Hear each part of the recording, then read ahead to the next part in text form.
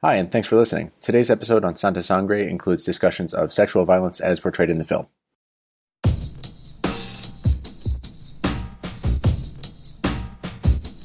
Hello, I'm John Waters, and I'm supposed to announce there is no smoking in this theater, which I think is one of the most ridiculous things I've ever heard of in my life.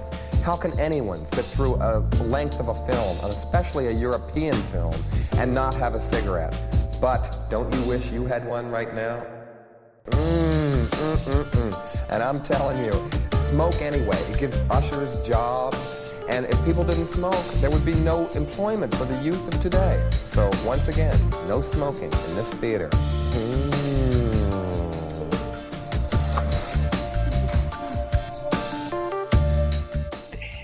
Then you can start recording on your own. Please tell me how you would pronounce the director of this film. Just for Harry and I, just our benefit. Jodorowsky. Okay, all right, okay. So you talk a lot of sincerely, guys, what the fucking hell are you talking about? At least Harry has seen this trailer 4 times, sitting next to me at the Trilon, and he's still trying to pretend that it's pronounced Jodorowsky.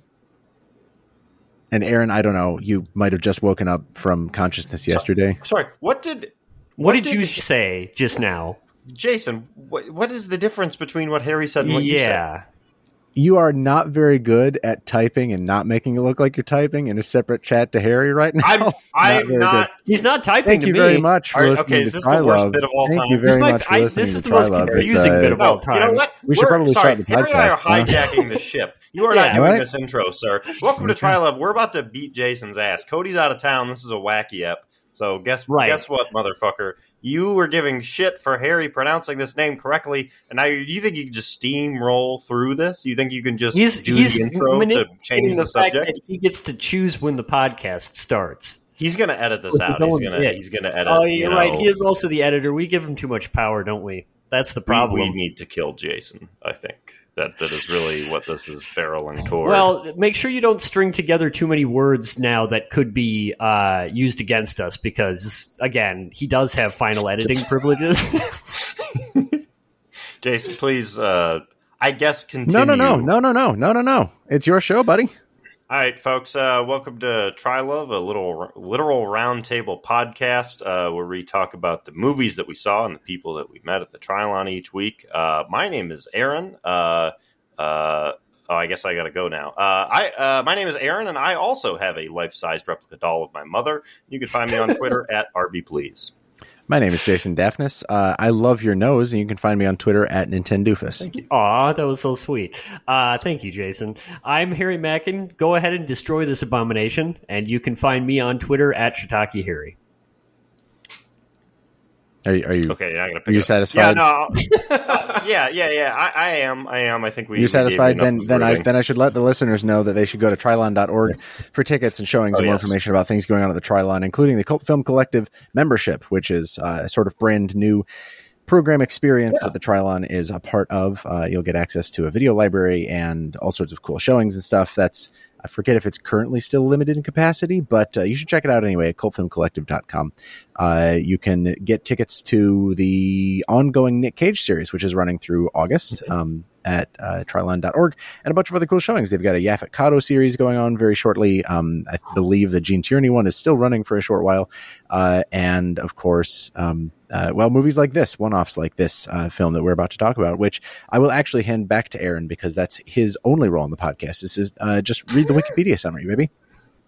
Jason, toss the knife over to me. I'm now sexually, explicitly licking it.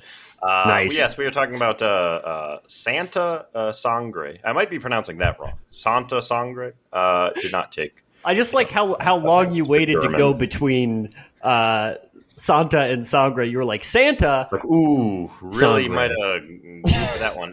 It means Holy Blood. It is a 1989 film directed by Alejandro Jodorowsky. It is co-written, quick note, by Claudio Argento, who is the younger brother to director, producer, etc., Dario Argento. Makes an awful lot of sense. Yes, there's a lot of knives being kind of descended onto flesh in this film, which does make sense. The film follows the disturbing life of a man named Phoenix, played by Axel Jodorowsky and Adon Jodorowsky as adult and child Phoenix, respectively. As Phoenix grows up as a part of a circus act and is regularly exposed to horrifying circumstances by his father Orgo, who's the circus leader and the knife thrower, who is played here by Guy Stockwell. Phoenix's mother is Concha, who works as a trapeze artist in the circus, but he was also the leader of a religious cult that worships a young girl who was very brutally raped and had her arms cut off. Jason, remember to please put a trigger warning at the beginning of this. Concha here is played by Blanca Guerra. Also in the circus act is a deaf-mute child named Alma, played by Sabrina Dennison and Fabiola Alenka Tapia as adult and young Alma, who Phoenix is friends with. When Concha comes back from the very tragic demolishing of her church, she discovers Orgo having an affair with another member of the circus act. She pours this very toxic acid on him, enraging him. In retaliation, he cuts off Concha's arms and then kills himself. These events severely traumatize Phoenix, and he spends many years in a mental asylum until his mother shows up one day outside of his window, calling out to him to join her. This is another film that joins the long list of films that you think would be easy to summarize, but are weirdly tricky to summarize due to the amount of people and very specific events. I guess just as kind of a lead in here, I don't know, Jason, if you wanted to bring this up at the beginning, but one thing that you mentioned is kind of the structure of this film as kind of a film that exists in two very distinct yet necessary halves that are tonally different and even thematically different, but feels like there's the first half of this movie that exists as a very long, not quite like a title card drop in the middle of this film, right? But there is a first part of this movie that sets up a very different second part of this movie. I don't know. Did you have any thoughts on that? Or I guess what were you were kind of saying I don't know about the second half kind of won me over, but that first half kind of the first half kind of put me in a bad mood because and again, I'm not going to have super deep thoughts about this, but hopefully they spark something. It's a good place to start, I think, because it is discussing the first part of the movie. It does it starts with, obviously literally starts with Phoenix in the asylum, sort of, he's not well. He's pretending that he's a bird. He's pretending he's a Phoenix, but then we skip, pretty for about the next 40 minutes, we skip to the backstory in the circus where all of these sordid events that Aaron just listed happened. And we stay there unpausingly for 40 minutes, just sort of seeing the comings and goings of the people in the place, sort of the focusing on the most sordid events in it, the affair between the tattooed woman and Orgo, and sort of the revenge that Concha takes, and her trying to preserve the church, because I don't know if you mentioned, she tries to preserve the church that she worships at from the Roman Catholic from local business people, I guess, bulldozing it. And even that sect is sort of cast as sort of an outcast of the larger Catholic faith because of their sanctification of a rape victim, essentially. And I just think that section goes on a long time. And maybe is a little too plot focused. There's a lot of stuff that does echo throughout the movie. And like you said, there are necessary parts to it. I don't think it's necessarily to have squashed it all into the first half of the movie, because I was just sort of you sort of see where the pieces are building. You've maybe heard this story before where it's a very unstable home life leads to a young person becoming, untethered from a certain, sort of that surreality that plays into the larger movie. You can see how it might bake into this character and sort of leave him with a lasting trauma, but it is just very one thing after another just happens. He has this little budding romance with the deaf mute, Alma, the performer, and that gets torn away from him. And he has, he watches the elephant die, and that's a really sad loss of innocence for him. He watches his dad literally rape his mom in a hypnotic trance, and it's really rough stuff for the first 40 minutes of this movie. And by the time that it was done, and by the time that we take a very quick pivot to what you were talking about in the second half or so, I was that probably could have done concurrently, maybe we can discuss the structure, but I feel like that might have been more effectively meted out through maybe flashbacks or callbacks or dream sequences or some other cinematic language to give us that story without just making it the first half of the movie. It just kind of put my hackles up until the second half, which I appreciated considerably more. Yeah, that's really interesting because I think you're right. I think the pacing of this movie was maybe the most surprising part for me. I've only seen one Jodorowsky movie before, and it was El Topo, but I was sort of under the impression that he is like very much a surrealist, very much like a person who sort of eschews traditional narrative form. So I was very surprised by how much this ended up being a very conventional narrative. Mm-hmm. I kind of even thought that the second half of the narrative was even considerably more traditional than the first half, in a way that I think I agree with you, Jason. It made it considerably more easy to watch. I actually think I might have preferred the first half just because I think that there are some particularities to the symbolism in that half that I think are really well done. But I was surprised by how little is left to the imagination by the end of this movie, right? I mean, I think that almost the entire final sequence is like sheerly expository, right? Like they literally show exactly what the illusions are, exactly where they came from, exactly like what they were functioning to do for Phoenix, and then they disappear and he lets go of them, right? It's very straightforward at the end, which is really interesting because I think that the first half of this movie, like I think that the Santa Sangre church and the Lady Without Arms and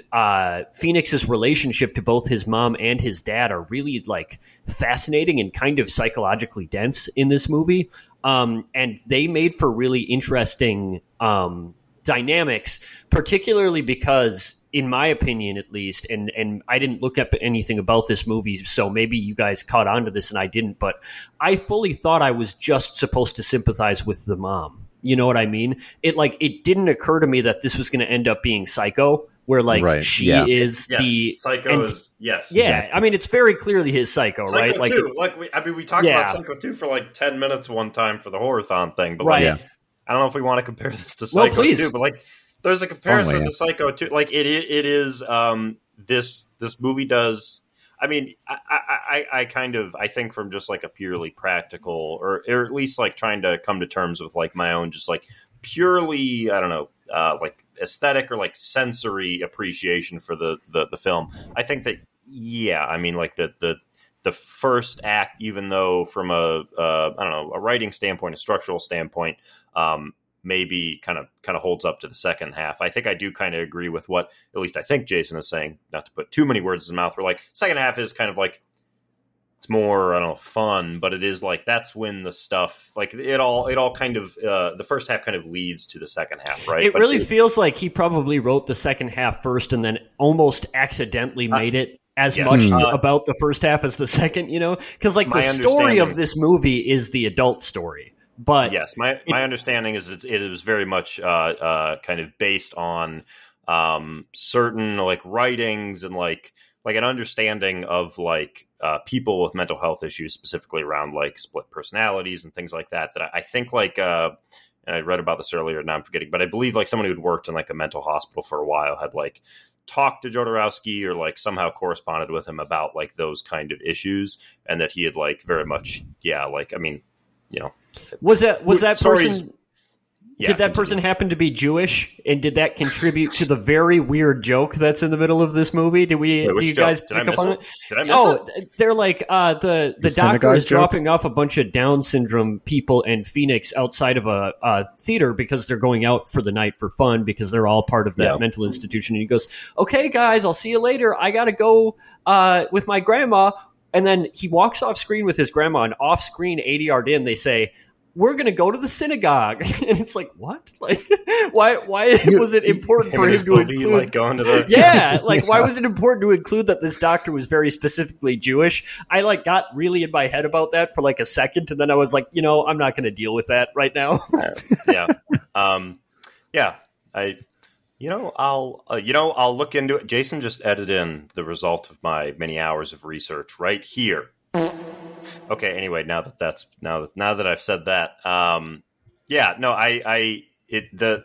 the structure of the film is weird, but I do think that this film it's like an interesting balancing act of like switching the tone and switching kind of sympathies back and forth for the main character, Phoenix, who is also in a lot of ways the villain, but also his mother is, but also his mother isn't, right? And I think it does it does a very good job of like switching that back and forth and having these kind of twists and turns, while also I think having this very strong through line of empathy for people who grew up in very traumatic environments, people who've seen a lot of trauma and really harsh shit in their life, and like having empathy for them, and then also kind of believing in the ability for them to overcome this and to if not kind of repent for what they've done, or to kind of make up for what they've done, at least to heal, to become a better person with an understanding of who they were in the past. I think that's like, even though I do agree with maybe some of the issues around like the pacing of this movie, I find that kind of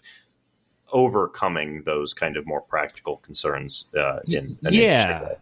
I mean, I think in particular, you stated that really well, because I think that even the pacing of this movie is sort of in service of the twist, right? Like, yes, and maybe not the twist that necessarily his mother was an illusion, because that's relatively easy to see coming, but just the fact that she was the villain at all, right? Like, because like in the first half of this movie, I really thought, like, I was very moved by the idea that this woman is deifying a grisly but relatively mundane by the standards of this universe girl, right? It's like the Catholic Church doesn't know who this person is because she was just a young girl who was raped and murdered. But it was like there is about something about that story that is worth deifying, right? It's worth being important. And when you think about the fact that his mother is also like fundamentally a victim of abuse that's sort of overlooked and misused, she kind of is like very clearly the patron saint of the overlooked and the oppressed and the invisible, right? Like Phoenix ends up being the invisible man.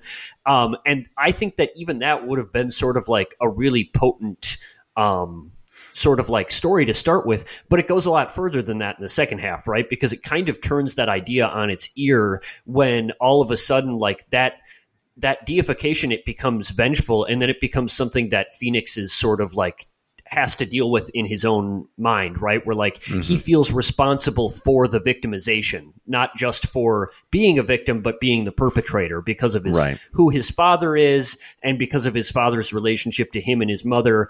And that guilt creates this situation. So it really I think it's a really dynamic psychological character study of Phoenix in a lot of ways. And I think that I really like the two-stageness of it, because it really sets up for an interesting sort of like twist that you can really sympathize with from Phoenix's psychological perspective, right? Like, I think I could understand why he felt the guilt and the anger and self-hatred at his own lust that drove him to be this way and drove him to be persecuted by his mother. And I could understand why it was taking his mother's form, and I could understand why he had to overcome it, right? And I think that we get all of that because of the sort of careful storytelling here.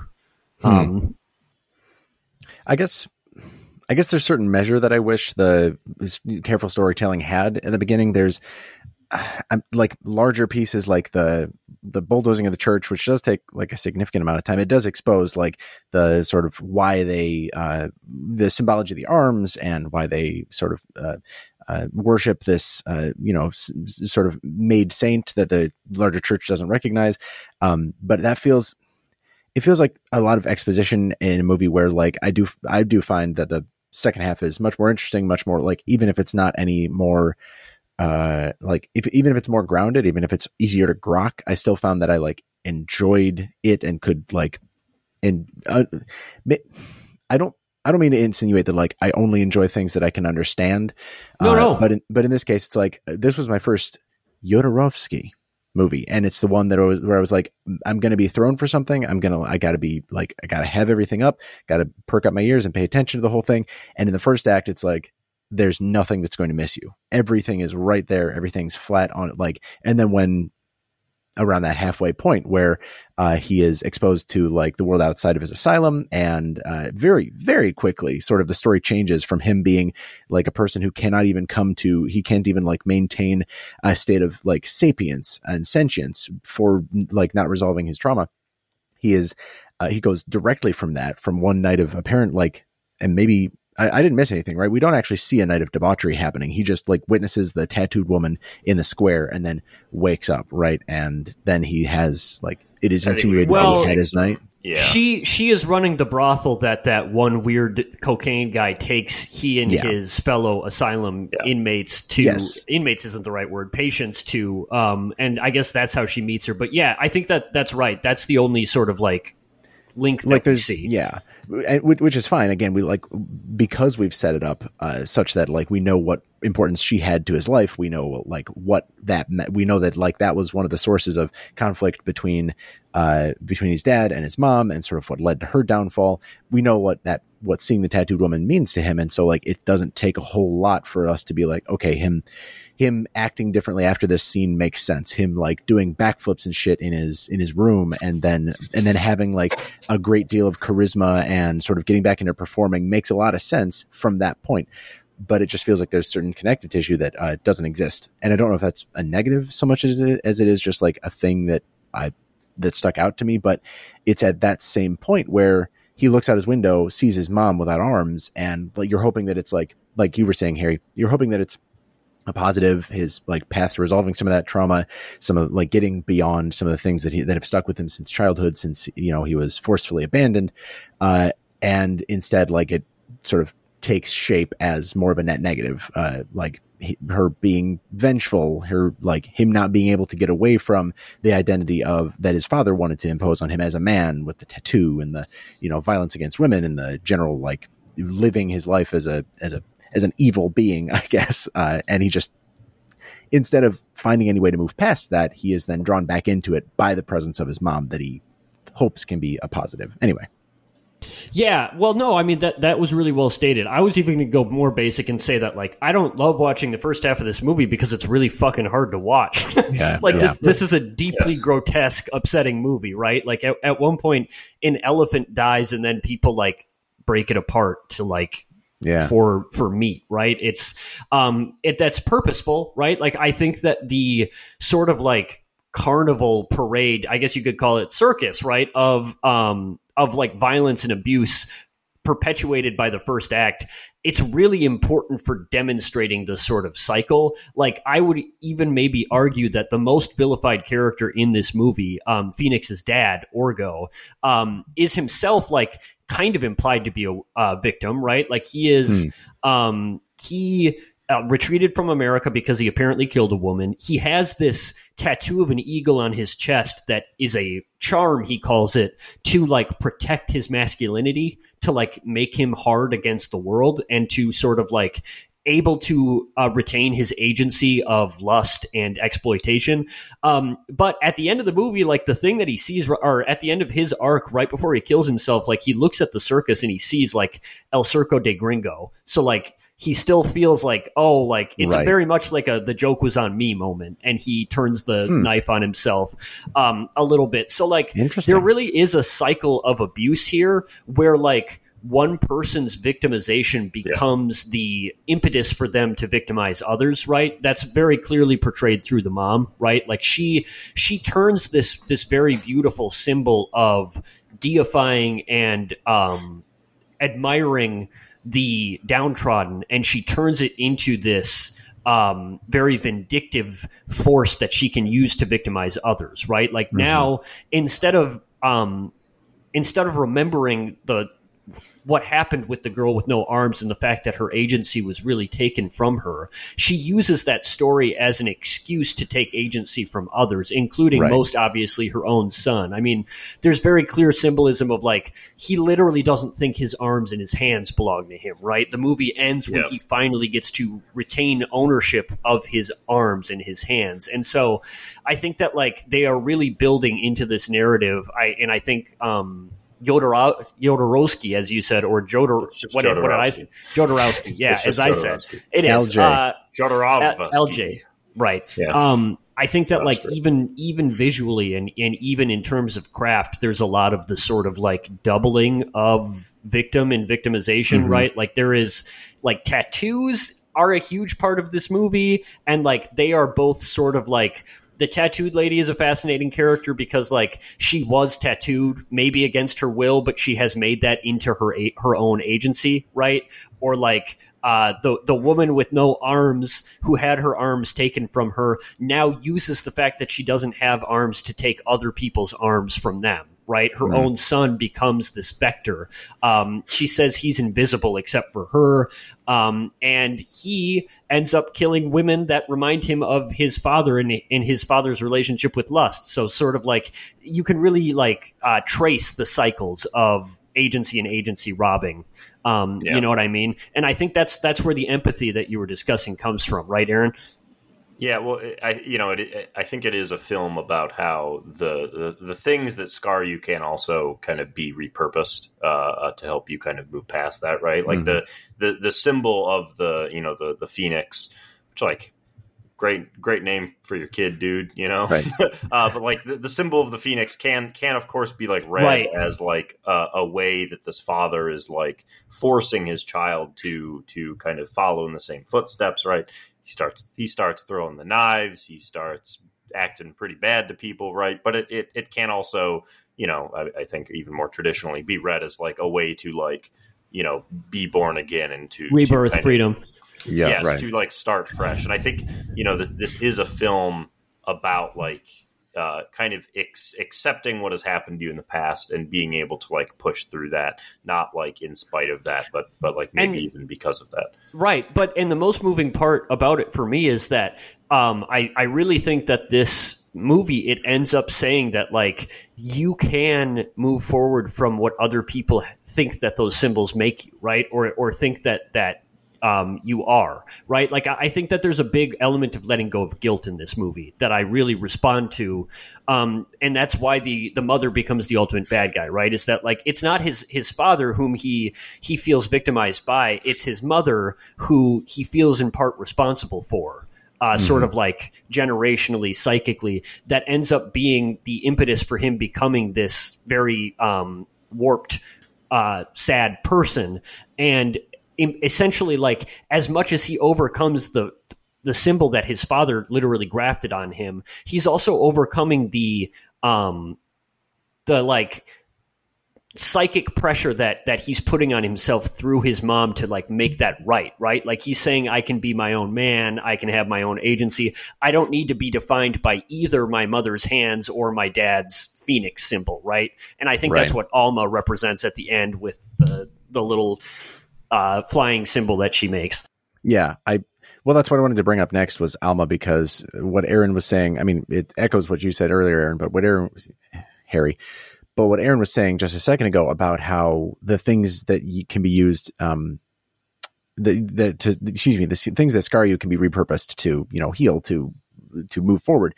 I think it's as much a movie about the things that can heal, being repurposed to, again, enact violence, like the fact that they use, like you were just saying this, Harry, about like the woman who had her arms removed, that symbol, that like exact thing is used to then victimize, numerous other women, potentially dozens, I guess, if that graveyard nightmare is to be believed, that they can be used to like support that system of that cycle of violence and that's the only direction it goes, right? And it goes that way over and over again, where it's like when someone is victimized, they use it to victimize somebody else forever, is like what this exactly. And I think that's like why I don't know if Alma's character has a whole lot of depth to it, in that like it feels to me like she is there to basically, because she exists in the beginning of the movie as like this sort of little crush, and she's maybe his little escape. She doesn't have way too much, I won't say presence, but like she's unable to talk, she's unable to hear, she is not like an active participant in the world the way that the other circus performers are. And then as the movie goes on, she's just gone for most of his life. Later on it reappears, and she really does just spend the entire movie looking for him until she finds him in the place where he ends up killing his mom. Like, that doesn't feel like a very active role in sort of like helping him move, but it feels like a quick savior type thing, like very resonant and meaningful. She, like, again, to go directly to the symbology of it, she always welcomes him with open arms, even as he's like approaching her with a knife to stab her to death. She, like, again, the arms thing, she's leaving herself vulnerable to him. She's sort of embracing him, using the same symbol of, that his mom has been using to victimize, to instead like accept and grow and learn. But that is really like the first time that she has importance to the plot since the end, since the end of the first act. So I really like that she had, that there is that piece of this movie, that there is something that gives him a certain sense of release. Like at the end, he can have his own hands and he can like be his own person again, but it is through a person who has just been there exclusively for this one thing. So I don't know. Do we want to talk a little bit about Alma, what like importance she had and versus the actual screen time she gets? No, I mean, I think I agree with you, right? Like, I think that if there is a major criticism, and I'd be interested to hear Aaron's thoughts too, but like, it is a little bit disheartening, right? That like, basically you just need to have a GIF who accepts you for who you are silently and openly, and then you can... GIF. Yeah, he's really jumped the shark on this one. I guess GIF. I mean, like, I would accept GIF if GIF wasn't already GIF. I say GIF for both graphic images format and... That's if chaos. it was like a meme thing to say GIF, I would get it, but I don't... I feel like GF it's GF or GIF even, but GIF is already... GIF. I mean, anyway. look, I'm not like turning against you, versus Jason and the Jodorowsky thing. So, I mean, you're safe. Need me a Jodorowsky GIF. Okay. So, but like... I think you're right, she's right? Like, yes, she's underwritten, and also she's so purely symbolic and sort of like in a kind of frustratingly very gendered way, right? Like she is the woman, wife, like virgin Madonna, like mother type character that is going to save this dude from his own traumas and his mother complex, right? Like she is the day real by extending her arms to give him a big old hug at the end, right? Like, well, that's exactly what I'm saying. It's not your fault. It's not, that's she like basically. It's a little bit too bad because like also like I don't necessarily think this is true, but like making the mother the villain, especially when you make the out from the villain to be accepted as who you are without any of the like psychological packaging that accompanies that, or I should say rather accepting him as he is with all of that shit along with it is like a little bit almost misogynistic, like slant misogynistic. You know what I mean? Where it's just like, yeah, like listen, you could almost like see Jodorowsky dedicating this to his own mom, where it's like, I don't have to be what you say I am anymore, Mom. Yeah. Like I'm not responsible for your traumas anymore, Mom. And it's like, yeah, I mean, like it's good. That's a good thing to learn. Like you do have to learn that, particularly if like you have been victimized yourself and abused by abused people. But also, like, I mean, yeah. I don't know. There should be a montage of Phoenix going to therapy for like a 3-minute montage, some sort of music in the background. Over the credits, how they do credits on one side. He did still kill all those women. Before you go. Yeah, well, yeah, I mean, but this is the Psycho 2 thing. I need the Santa Sangre sequel 30 years in the future. He's let out of prison, and it's a weirdly atonal film compared to the first ones. Maybe we throw in some elements of comedy. I'm going to shop this around. I do want to, he's, Jodorowsky is, I think, like 92 years old or something. You could probably get him back on board. We could get a new director. The market is hot for this sequel, okay? Ari Aster's Santa Sangre. Oh, God. Anyway, do I read Aaron in that response about like us needing a therapy like montage? Do you think that she, like, Alma's place in this movie is more like, because when I see it, I'm like, oh, that's somewhat heartwarming. Our main character has like a savior, has a comfort zone, has something to help him transition and resolve all this trauma. But it is ultimately like, oh, that's her only purpose. Like she's kind of not her own character in it, except in one scene where she's almost sexually assaulted, like, okay, that's the one scene we get where she's like being built as her own character, as her own person. Otherwise, she's following posters and rumors of her old, Flames sort of whereabouts. It like she feels super wasted to me until the very end, where it's like, okay, she is a symbol of this thing, but she just stands as a symbol, like an icon, like you might find in old Orthodox church, rather than like a person. And she's a pathway for him finding the innocence that he had at one point in his life when he felt like he was most himself, right? Like back when he was just the child magician, he had this very pure relationship with her where they liked each other. They were sort of circus performers together. That was the version of himself that he's always wanted to be, that he felt like he could never be because of his father first with the Phoenix tattoo and all that implies about who he is inside. And then with the duty that he felt he had to his mother after watching she lost her arms. Yeah, incredible, a tragic victim to his dad.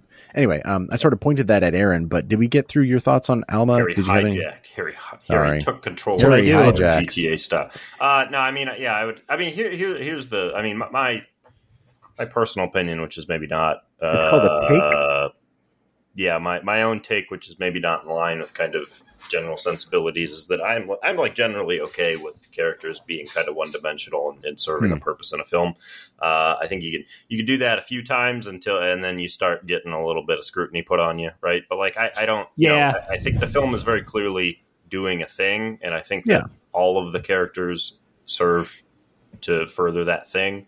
Right. And like sometimes some of them, I don't think you need some sort of backstory behind ever. Although, she is given a backstory. She, there are a few scenes of her as a kid that are maybe slightly interesting, but like generally I think she serves the purpose. That's not like necessarily a bad thing, but also, there is an aspect of it that feels underwritten. Or I mean, like it's why, not the why fact her to offer that salvation. I right. guess That's it, really right? know. Is that like it's not the fact that she's underwritten; it's that she's underwritten in service of like a very masculine, like very auteur, sort of like traditional male director's idea about writing about his own trauma. She is deaf and mute, right? She is of course the literally one to do that at the end of the film. Like, I agree. That's but I mean, like, It is. It is 100%. Dorowski. In talking about Alma, we're like broaching the subject of how this movie, like what this movie does with, I don't even know, gender aesthetics in a weird way. Like there is the idea that, which I think it's a great scene from a filmmaking perspective where he's playing piano behind his mom and sort of like they've mind melded in this sort of it's so good. Weird, like one, he like at a core level is like sublimating his own identity through the ghost of his mom, right? Once he starts doing this act where he plays with her, where he, is her arms. In that scene particularly is very, very pointedly, I think, establishing that sort of blend of, I don't even know, but where he's playing piano behind her and yet like acting exactly as her hands, even like in phrasing and her exasperation. It is incredibly well staged, incredibly well choreographed, incredibly well acted. Just a really fun, weird scene to watch. A really indelible image too, right? Like I just think that like I'm going to be thinking about how he looks behind her with his arms through her sleeves, sort of like, so it looks like she has arms. And the first time you see them and they're performing, you don't even really see that he's behind her until almost halfway through that scene, right? And you're like, oh, what's going on here? It is kind of like it's kind of like Ghost. It's a lot like Ghost. It's a lot like Ghost. It like, I guess to that point, the only reason I bring it up is because in that way, the movie keeps like evoking not even like describing or using to sort of like particularly pointed, at least not as pointed as the rest of the movie ends, but keeps evoking not like the separation of gender and like, traditional, quote unquote, traditional gender roles, but like the subconscious blending of them. There's like a whole character, a wrestler who is, established to be transgender or cross-dressing. I'm not exactly sure. I believe some of the costuming appeared to be like completely fake as far as like, anyway, but like established as female in gender, this character, the wrestling character, is like where it puts the finest point on some of that, I guess, where it's like we have, rather than said, like we've established the sort of very male violence, aggressive, dominant character with Orgo in the very beginning and sort of the empathetic, loving character of the mother at the beginning. And like Orgo's never like redeemed or anything, but specifically Concha, his mom, is sort of like the opposite of that. She's shown to be like not that sort of nurturing, loving person. She is ultimately a vengeful spirit built from Phoenix's own perception of sort of like his melding of those two roles in his life, of the very aggressive father and the very like open loving mother. It just like, it creates this weird evocation of like what it wants to say about gender rather than like actually making anything about it. Yeah. Well, I mean, and I think that sort of necessary conflation and sort of like, I would almost say like the leaping to conclusions that the movie does about the, like, it really matches up with Phoenix's sort of like understated but very clearly portrayed sexual dysfunctions throughout this movie as he sees it, right? Like, I think that like the largest symbol that can either be used to re-victimize and perpetuate that cycle of victimization or to undo that cycle is sexuality itself, right? Like, I think that this is essentially a story about Phoenix's journey to grapple with his own sexual feelings. Right. He and his mom have a very Oedipal relationship, right? Like, the first time that they're performing, she's literally retelling the story of Adam and Eve, and his hand is the snake tracing its way up her body. He is literally like behind her at all times, like embracing her basically as her hands. She is touching herself. He is touching her, that sort of thing. That there is that conflation of like closeness with sexuality, which is also something imposed by his dad, right? Like, his dad is this domineering figure who makes all sexuality, male and female, into domination, into sexual conquest. That's sort of what the eagle on his chest represents to him, right? Is the hardness that will make him possible for him to dominate. And Phoenix hates that about himself, but there's a really interesting thing that happens here, right? Where like Phoenix still ends up killing women. And it's because it's women that are attracted to him or whom he's attracted to, because in his mind, and I think that this links up at least a little bit in my mind, maybe not, maybe I can't articulate it, but with the gender aesthetics that they're doing, where like all sexual attraction, it becomes lust. And so it becomes a temptation for Phoenix to become his father. And that is why his mom wants him to reject that, because in his mind, his mom is saving him from becoming his father with like by taking control of him, making him the invisible man, and making it so that I am only going to be an instrument of my mother's agency, because my mother is the agent of good in the world, right? She's the one that deifies the oppressed. She's the one that cares for me. She's the one that is good. My dad is sort of the elemental evil.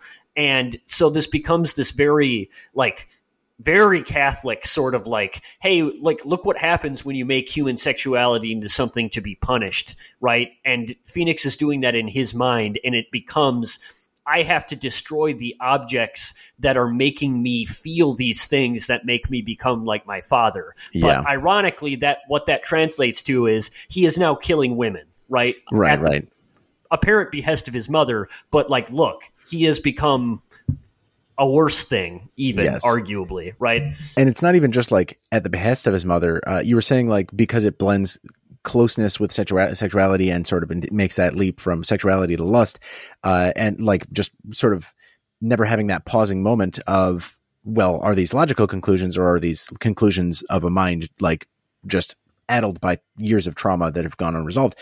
But it's also equating that closeness with like direct violence. The first murder that we see him perform, maybe not his first murder, but his first murder we see him perform with the other circus performer and the knives, he ducks behind his mom before actually throwing the knife. Like, he doesn't do it just because she's saying, do it, do it, do it. He always like has something, except I guess when he murders the wrestler, but he's always got her egging him on. And in that first instance, literally like throws himself behind her to like disappear behind her to become, like you said, the invisible man, that whole symbology of, or sorry, it's not even symbolic. He's just watching the movie and doing the thing directly.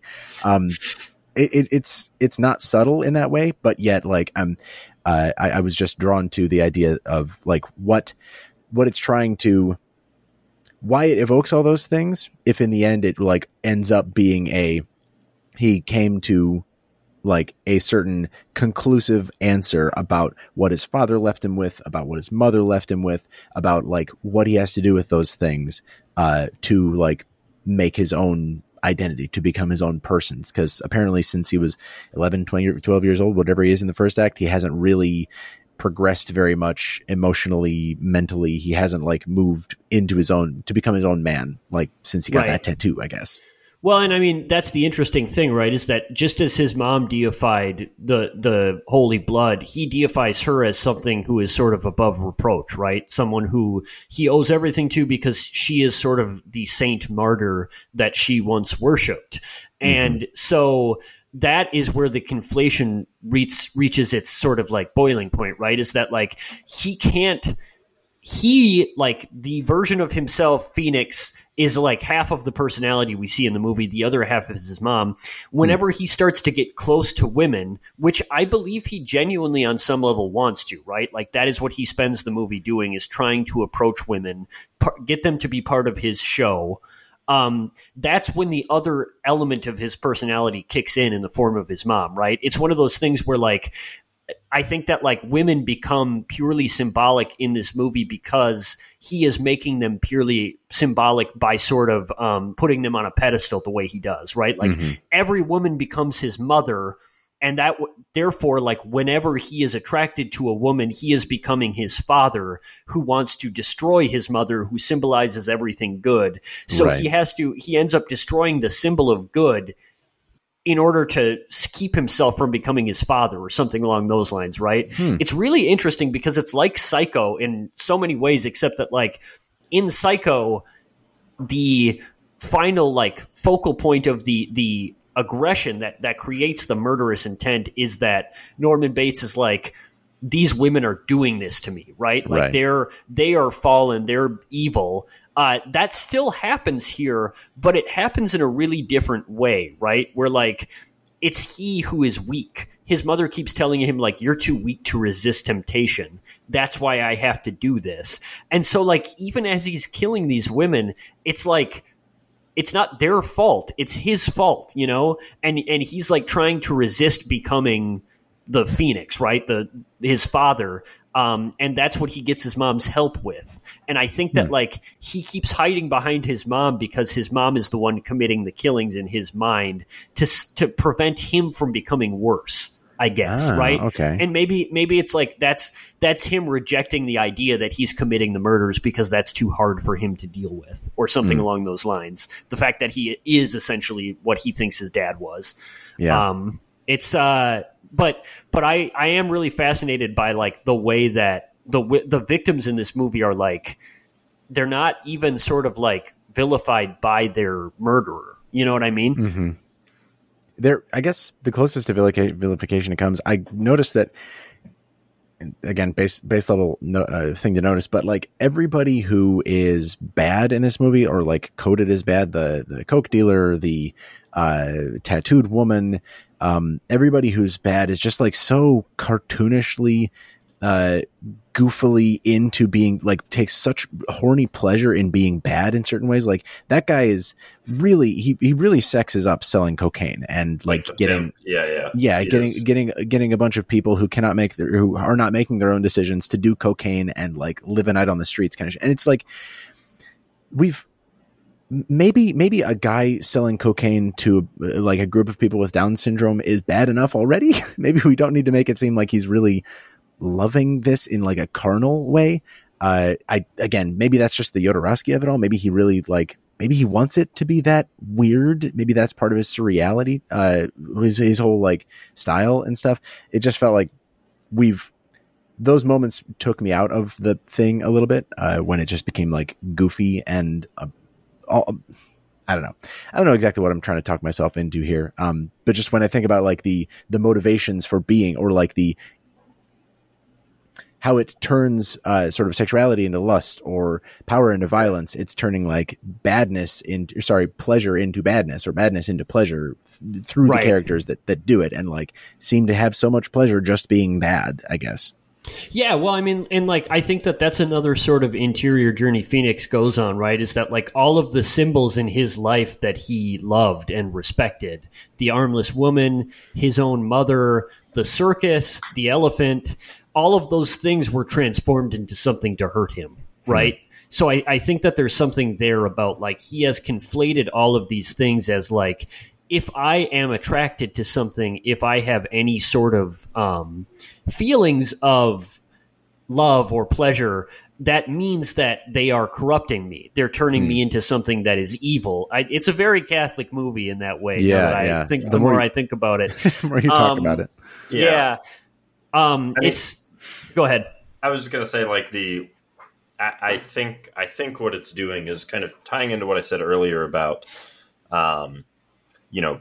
using the things that kind of hurt you in the past to kind of grow and kind of move forward. I think that the film is making kind of a conscious effort to show you that like not everybody does that, right? Like there is the tattooed woman who, certainly is not like, she is in the same traumatic situation at the beginning of the film. I think she is kind of painted as a villain, somewhat fairly, maybe somewhat unfairly. But she is someone who her way to kind of move on from that is to continue to kind of perpetuate the same kind of stuff that traumatized Phoenix and the Alma as well, right? Like she is, she is tattooed in a kind of similar manner, much more tattoos than someone like Phoenix or his father, right? And that she kind of continues down that path, right? She tries to, she basically takes in money so that this kind of a random man can like sexually assault Alma and then Alma escapes, right? But like her response to that is to kind of keep on doing what she's doing, even descend even kind of deeper in, right? She is defined by her tattoos, by the events of her past in a way that kind of makes sure that will continue to happen in the future, right? And I think the film is saying like, not everybody ends up like Phoenix, kind of acknowledging mistakes in kind of moving forward from them, right? That there are there is a branching path there to a certain extent. So that like some of that pleasure I'm seeing in people being bad is like they've chosen that thing in the way that Phoenix tries to choose moving forward, tries to choose like moving past his trauma. They've chosen like, hey, she wants this life at a certain point. I don't want to paint it as like choosing, because then you get into like slightly problematic territory, but you know what I'm saying? Like, yes, there are kind of two responses, I think, or maybe more than two, but there are differing responses to how people kind of work through this and respond to it, I think is what I think the film is. Yeah. Saying. I mean, there's also the point about like, the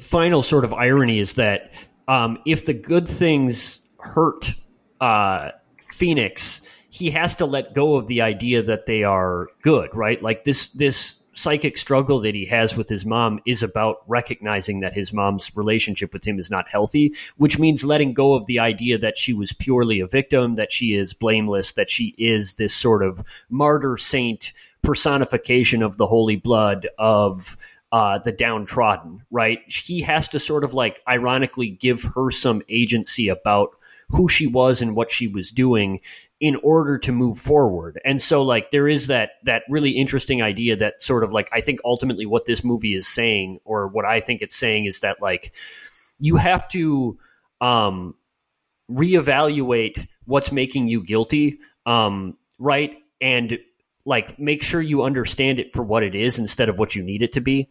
So like that coming of age story that Phoenix goes on at the end here is about him letting go of not only the trauma, but also like the love that he was corrupting, or the love that he had turned into the obsession, right? Like he lets go of the circus that he loved so much. He lets go of, Aladdin, his best friend, and eventually he lets go of his mom, right? Because like he could not accept that his mom was dead. He couldn't accept that his mom was human and not like a saint martyr.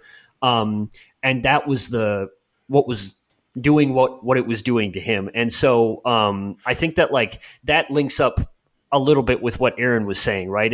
Is that like on some level these are people who like can't let go of what they had, or can't let go of like what they want.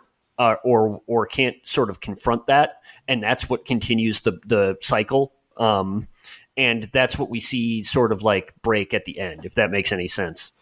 Yeah, no, it syncs up too with like how there's that sequence toward the middle of the movie, I think, where he starts just like probably hallucinating these, but like just blood constantly running from his mouth and nose as he like crumples there nude. And it's like, it's paralleling with the elephant dying, with like how he was imposing a certain amount of himself on that thing and a certain amount of that thing on himself as like the shame, the guilt of what he wasn't able to do before he was whisked away, and sort of like what responsibility he had to try to make things better for his mom and work. Yeah.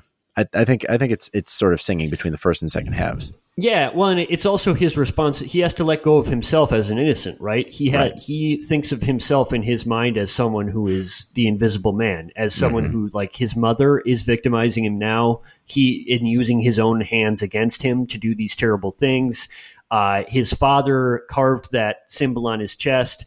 At the end, he finally assumes agency, right? Like, no, these are my hands. This is my phoenix. It means what I want it to mean now, but I was responsible for everything I did with it. And so, like, letting go of the deification of his mother is also letting go of his own innocence and becoming a man, right? That's what the coming of age story ultimately is. And I think that makes a lot of sense. It really works for me, right? That idea of taking responsibility.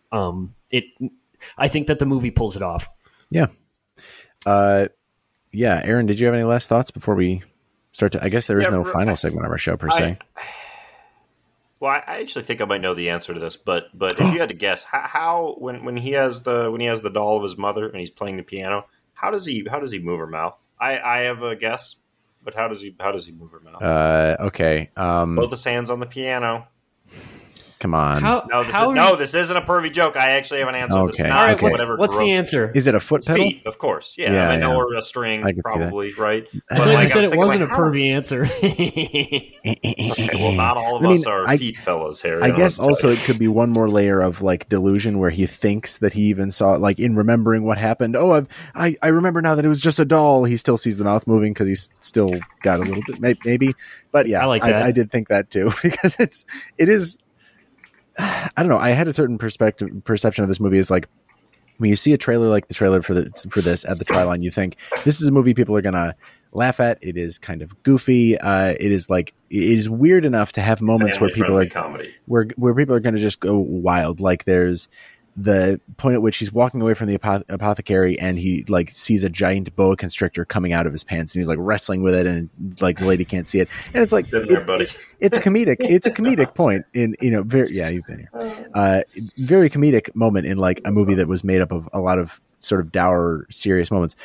That didn't happen as much as I might have thought it would in this movie. I guess I was expecting in the same way that, like, what was it? Fantastic Planet or Fantastic Voyage, that one animated movie from the whatever 60s or whatever. We covered it on this podcast and it was the same thing. I go back to that movie when I think about these types of movies where I was like, I'm going to expect something way out of like just wild, just things that I can't even barely perceive. I just got to watch them and be along for the ride. And like Harry was saying, this movie ends up being a lot more grounded and concrete than I would have thought. Not in a bad way. Yeah. I think it does. It's just less surreal than you thought it was going to be. Yeah, I guess. I mean, Holy Mountain, El Topo, maybe those are more off the chain type surreal horror dramas.